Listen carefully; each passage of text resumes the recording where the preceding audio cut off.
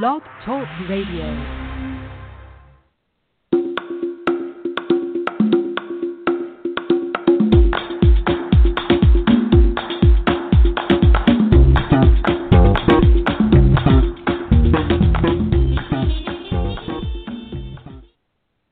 Hello, everyone, and welcome to Exploring Awesome, the show where we explore tips, tricks, and strategies to help you and I live a more awesome life. Today on the show, I've got Dr. Daniel Nightingale. Dr. Dan's been on here before, been on a few times. We just had him on a couple weeks ago. Today, he's going to be talking to us about clowning and using humor in healing.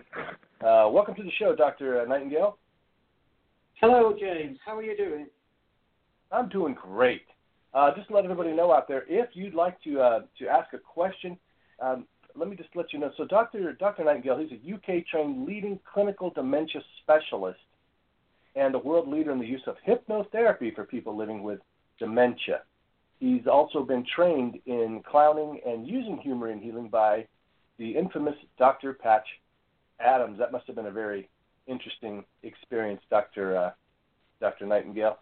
So if you'd like to, and we're going to talk to him all about that in just a moment, if you'd like to become a part of the conversation, I invite you to give us a call. The number to call is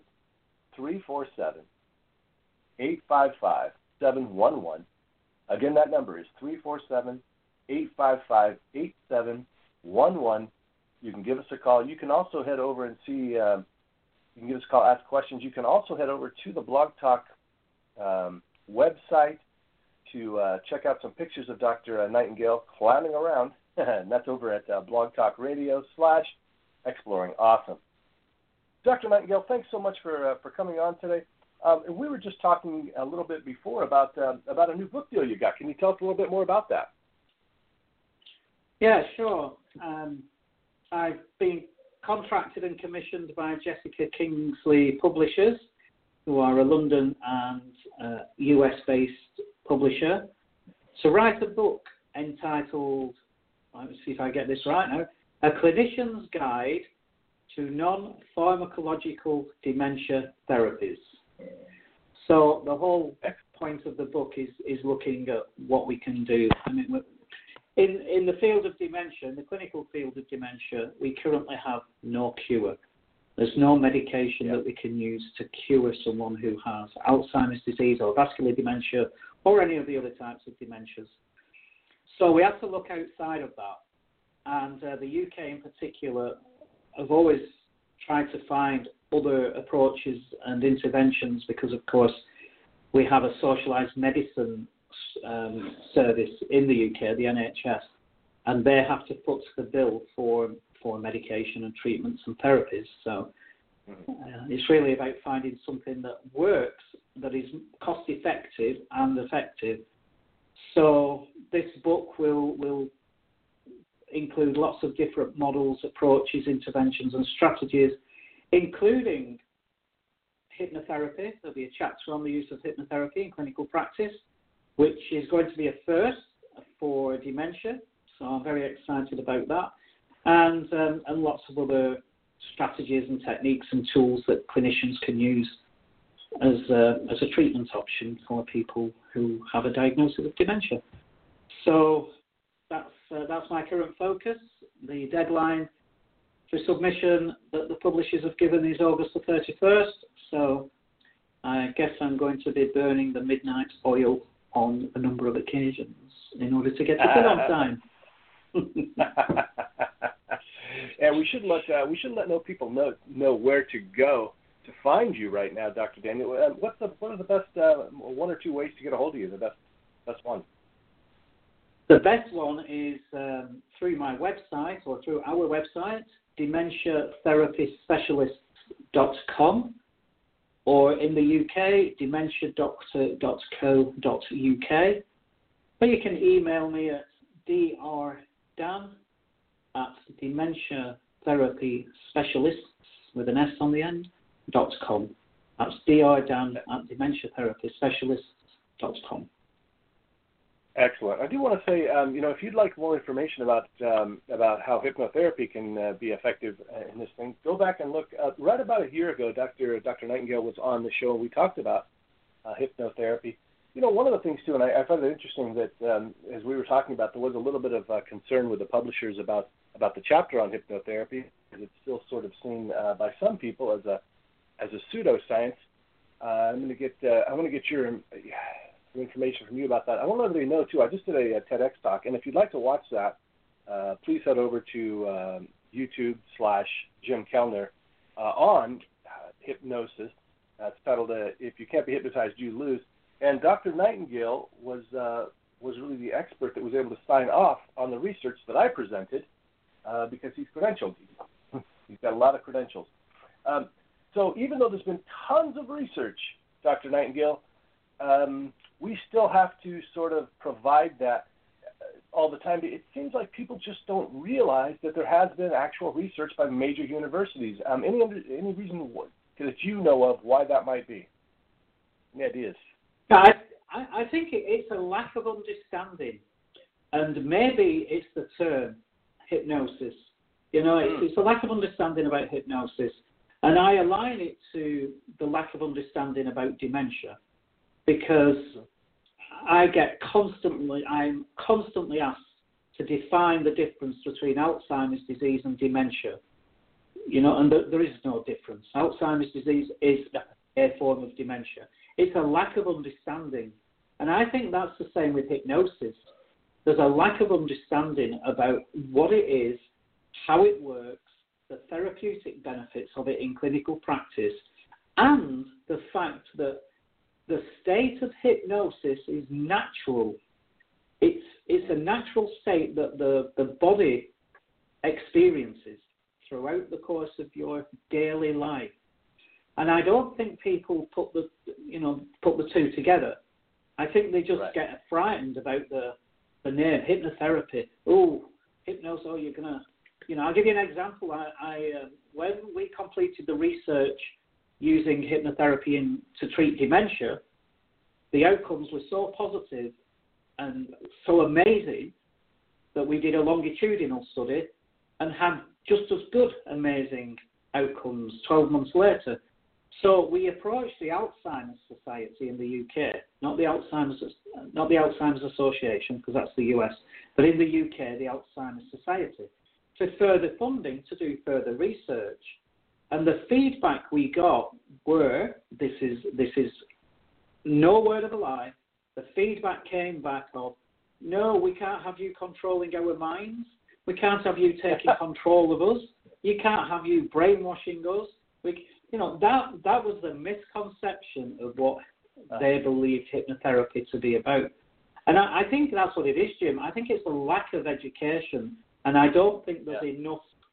The profile of hypnotherapy needs to be raised, because you and I are both practitioners, we're both clinicians, we both use hypnotherapy in clinical practice, and we both know the positive outcomes that can be achieved very quickly when you compare it to other things.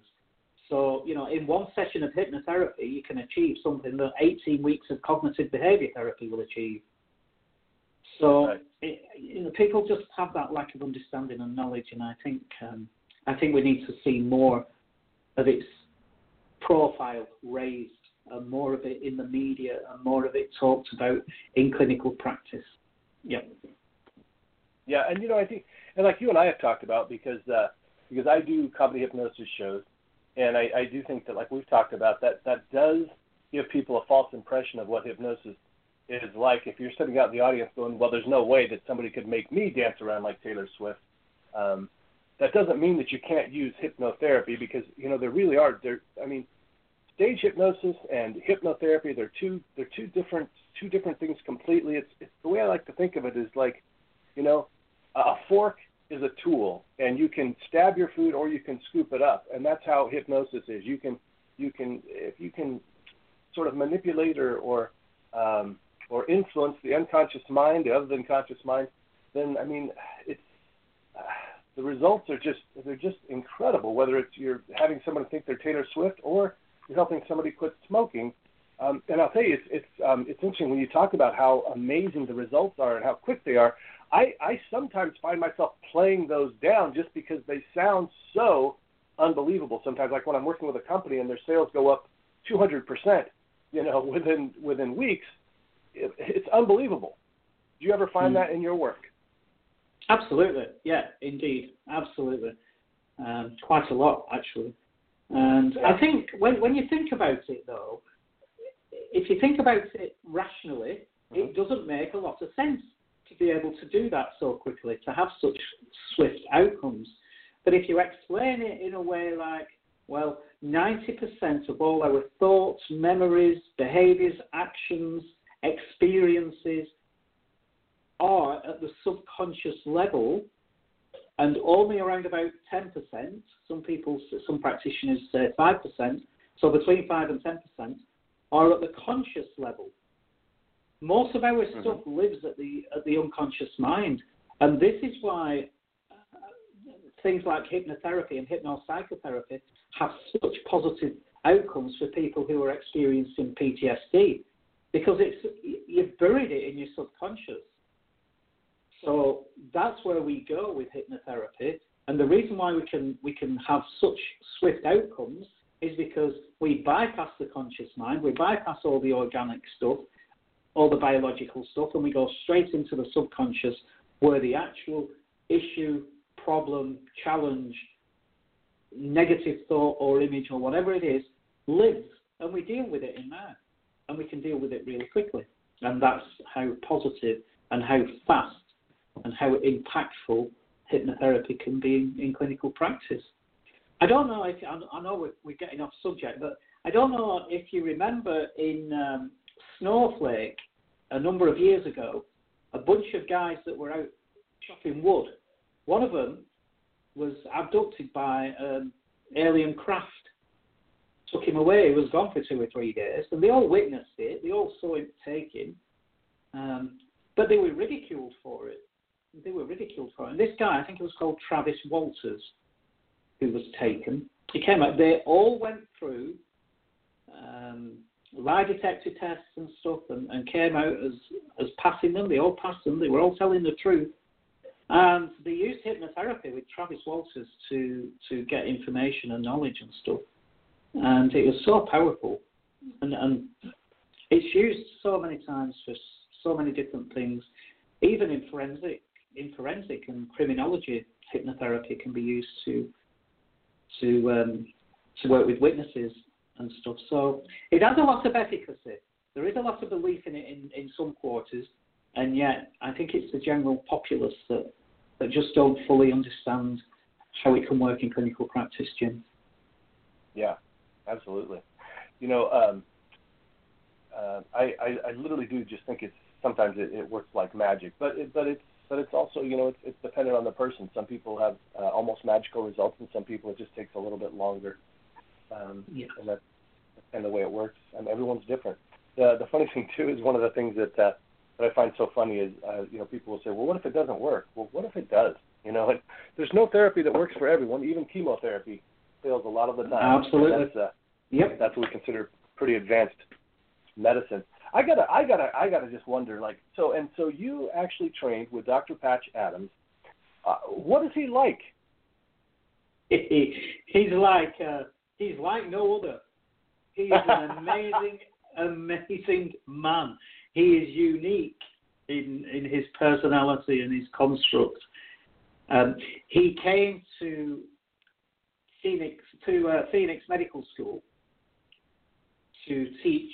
There were 60 doctors altogether, and we all came from different backgrounds and different modalities.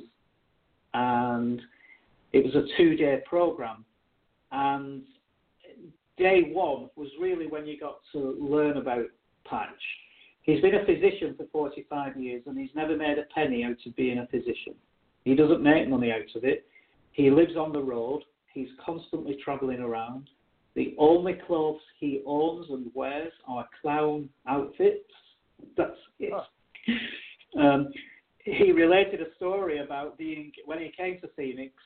I think it may be on the Friday night, because the program was over the weekend. So I think it was on either the Thursday or the Friday night. He'd gone into a supermarket, and there were 2 people having an argument.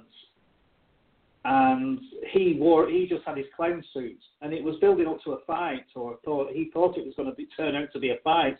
So he just got some of his clown stuff out and started messing about, and they all started laughing, and it kind of just, the whole thing changed, you know. But he's a very, very interesting man. He's very, very intelligent. He has a fantastic insight into the human condition. He has a fantastic insight into how humour, how comedy, how laughter and how clowning around can have a massive impact on our physiological and psychological health. So he's, I guess you'd consider him to be an extrovert. He's certainly not an introvert. And he's just great. And, you know, the first thing that we had to do when the program started, we all had to stand in a room. And because there were 60 of us, we were having to stand pretty close. You know, we were already invading the other person's personal bubble, personal space. And what we had to do was turn to the person on our right and give them a hug. Never seen them before, didn't know who they were, and give them a hug. But it wasn't just a hug. It was, you had to experience the feeling of the other person. You had to pick up on their body language. You had to pick up on how their emotions were at that time.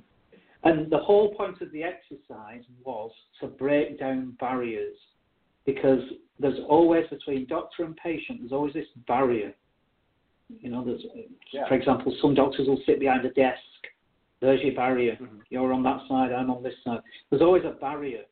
And it really interferes with your therapeutic relationship with your patient. So it was all about breaking down barriers and feeling comfortable with the other individual and learning how to pick up on their body language, learning how to pick up on their emotional state, and getting a really quick understanding of how they were feeling at that moment in time. Then, the second part of that exercise was to stand and gaze into each other's eyes, and in as many different intonations as you could, you would say, I love you, I love you, I love you. All in these different ways, you know. And when I turned to the right, I was looking at a 6'2" beefy guy with a beard. Yeah. So, and that was uncomfortable in itself, having to hug somebody like that. Yeah. But yeah, that's so Patch is a very, very interesting guy, and he does a lot of hugging, and he works with a lot of patients in third world countries where medication isn't readily available. And he went to see a patient. One of the videos he showed us was him with a patient who was dying, and she was crying because of the pain, and there was no morphine or Diamorph. There was no access to pain relief medication there. So he sat with her, and for quite a bit of time, he started messing around, clowning about, using his little pieces of thing. He had a big pacifier that he took out and put in his mouth, and all these different things, a big rattle, lots of different things. And we saw how she changed and how her tears of pain turned into tears of laughter. And then for approximately 8 or 9 hours, he held that woman until she died. And she died peacefully, and she died happy, and she died content. And we often hear this saying, death with dignity. Mm-hmm. If I've ever seen death with dignity in all my years as a clinician, that was the most dignified death I've ever seen. And and it was a massive lesson that we learned in using humour and comedy to heal and to help. So the guy is very interesting. If anybody ever gets the opportunity to meet him, go ahead and do so. He will answer letters. You can write to him, and he gets all his letters. He doesn't use computers or anything. He handwrites all his replies. So he will reply to you. So if you write him a letter, find out where he hangs out, and he will. You just Google him for that. Google Patch Adams. Yeah.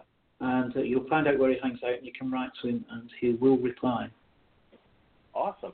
So, I and I got to say, I mean, this must have been right up your alley, because with your background in, stand-up comedy and as a clinician, I mean, wow, what a powerful experience that must have been for you. Now, I'm curious. Now, I mean, as you're talking about it, I mean, it makes sense. I think everybody would say, it makes sense that to use humor in healing. But I do think there's still isn't there a little bit of a stigma there? I mean, if you go into your doctor and you're diagnosed with cancer or something, and maybe they're not taking that somber tone with you, I think some people might feel uncomfortable with that. Can you address that? Yeah, I think you're right. I think it's afterwards. I think it's when you're actually going through the throes of the disease or the illness itself where humor plays its role, because we all have it. There's a few people around that don't have a sense of humor. There's a condition. There is a clinical condition where people find it difficult to laugh and find humor. But the majority of us, it's part of our life. We need humor. We need laughter. We use comedy a lot in life, and we don't always recognize it, and we don't always think about it, because it's another one of those things that's our subconscious. We just do it. It's just an automatic thing, isn't it? When we go to see a comedy show, we're not thinking about the show. We're just reacting to the comedy with laughter, because our subconscious responds to it, and we're releasing all those happy chemicals and all those positive endorphins in the brain that are helping us with healing and stuff. And so I think it's after the effect. I think delivering a diagnosis is a little bit different. I think you have to deliver a diagnosis as a positive illusion, but it's later on when if you're in the throes of chemotherapy and you're losing your hair and you're growing up and you're not eating and you're feeling like total crap, then some clowning, some healing, some humour is when it's best for you. So I think everybody should be thrown in a bus and taken to a Jim Kellner or a Brit comedy show when they're in that state, because they'll leave the building in a totally different state, in a happy state rather than a somber one. Well, they will, and I've been attacked in social media not too often, but occasionally for not taking things seriously enough, and at times, and I mean, there's as you know, in doing comedy, you throw out a lot of stuff, and some of it is going to offend. But the thing is what I always try to think about for myself is if you're given the choice between laughing or crying, why not laugh? The crying I mean, and there's a time for crying, of course. But what I mean is, if there's a situation that's bringing you down, you get absolutely no benefit by wallowing in that down part. But you can get a benefit from seeing the humorous part of that. And so I think that what you're doing here is fantastic. Now, do you find when people are affected with dementia, does it affect their sense of humor at all? Well, this is what I do. I go into assisted living memory care communities and deliver comedy on occasion. And when I first started doing it, I delivered stand-up comedy, and it didn't really go down all that well. Mm-hmm. So I changed types after I'd been on my training program with Patch Adams. I changed it and created some characters. And I took my characters in, and they respond so much better to the characters. When you bring the characters to life, then they find that humorous and they find that funny, and they can laugh at that. Whilst when you're delivering a funny story, because of the nature of the disease, you can lose them so quickly when you start telling a story. So by the time you get to the punchline, they have no clue what it is you've been talking about. So using your characters and involving them in discussions and debate with your character makes a big difference. So when I'm using humour and comedy with people who have dementia to the degree that they require full nursing care, they're in a community, then I tend to use the characters because they respond much better to that. And what I'm trying to do when I go in, my whole objective is to turn a frown into a smile. And even if it's just momentary, if I do an hour's show, if it's a momentary smile, if it's just one tiny smile from one person sat in a corner, that is job done. Because, you know, when we're laughing, as you know, we release all these happy chemicals and all these healing chemicals. And if we can get to the stage where we're actually crying through laughter, the lacrimal glands that is responsible for producing tears produces chemicals that also help heal. So getting people in comedy shows with people who are laughing and so much that they're crying, I mean, mine tend to pee themselves. But if you get people that are if you get people that are crying with laughter, then you are again helping that healing process. Wow, that's just the best. But I got to tell you too, you know, and one of the things that I actually was talking with someone that has some of the early stages of dementia, and I also talk with this about some of my clients, especially when it's like a stressful work situation and things. And I ask them if they can, sort of just think of this. If you were watching what's going on right now on a television sitcom, wouldn't it be funny? And I find this, and I actually put that in the hypnotherapy sometimes, that they can view these situations in a humorous way. Because, I mean, a lot of the things that people go through in any kind of a bad situation, disease or situation, I mean, if you look at it the right way, it can actually be funny. And taking a kind of a light attitude with it, I think, can just make things so much easier on the person instead of putting all this pressure and it's this terrible bad thing that's happening to us. Yeah, absolutely right. I think from the other part of doing Patch Adams training is that on the Sunday we all have to go outside and dressed in our clowning gear and sit in the communal area outside the medical school. And Patch, we were all sat on these chairs in various places, and Patch and some other doctors, a couple of psychiatrists, they were going out onto the streets and bringing people in for a consultation. And all we had to do was actively listen. No diagnosing, no assessing, no evaluation, nothing other than listen. And it was amazing how wearing your clown outfit, doing a consultation and just actively listening. Yeah, it was amazing. It was unbelievable. And I had people who, it was myself and my good friend Dr. Umesh Tiwari, who's a physician over in Phoenix.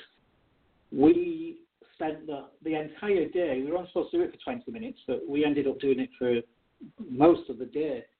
And we had lots of different people, ladies who had lost children, there were people who were addicted to drugs, alcohol, all kinds of different people with clinical depression, people with issues that they'd never ever spoken to anybody about before. They just felt so comfortable talking to you about it. It was amazing, incredible. Yeah. Yeah, and then you know that there's a lot of laughter and a lot of humour in it because of the way you dressed, and because they've never seen a doctor's dress like that before. So it's just incredible. It's amazing stuff. Humour, we need it. I tell you, you know what, Dr. Nightingale, we're closing up on the end of the show. I swear we could talk for hours with you. You've always got such good information, and I really want to encourage all of you, reach out to Dr. Nightingale for any kind of hypnotherapy needs, but especially, you know, him and his wife, they work together to help dementia patients. They also help caregivers, and I've got to let you all know about this. They're doing a caregivers retreat. Please check that out. They're doing that in April. What's the date of that, Dr. Nightingale? We do it regularly. Regularly. It's at any time. It's just that we're resuming it in April now that spring is upon us and the weather's improving. So, yeah. Perfect. So it resumes in April. More about that. You can find out more about that at Dementia Therapy Specialist www.drnightingale.com. Check it out. Check out Dr. Nightingale. And, as always, take care, be well, be awesome. Thanks, Dr. Nightingale. Thank you.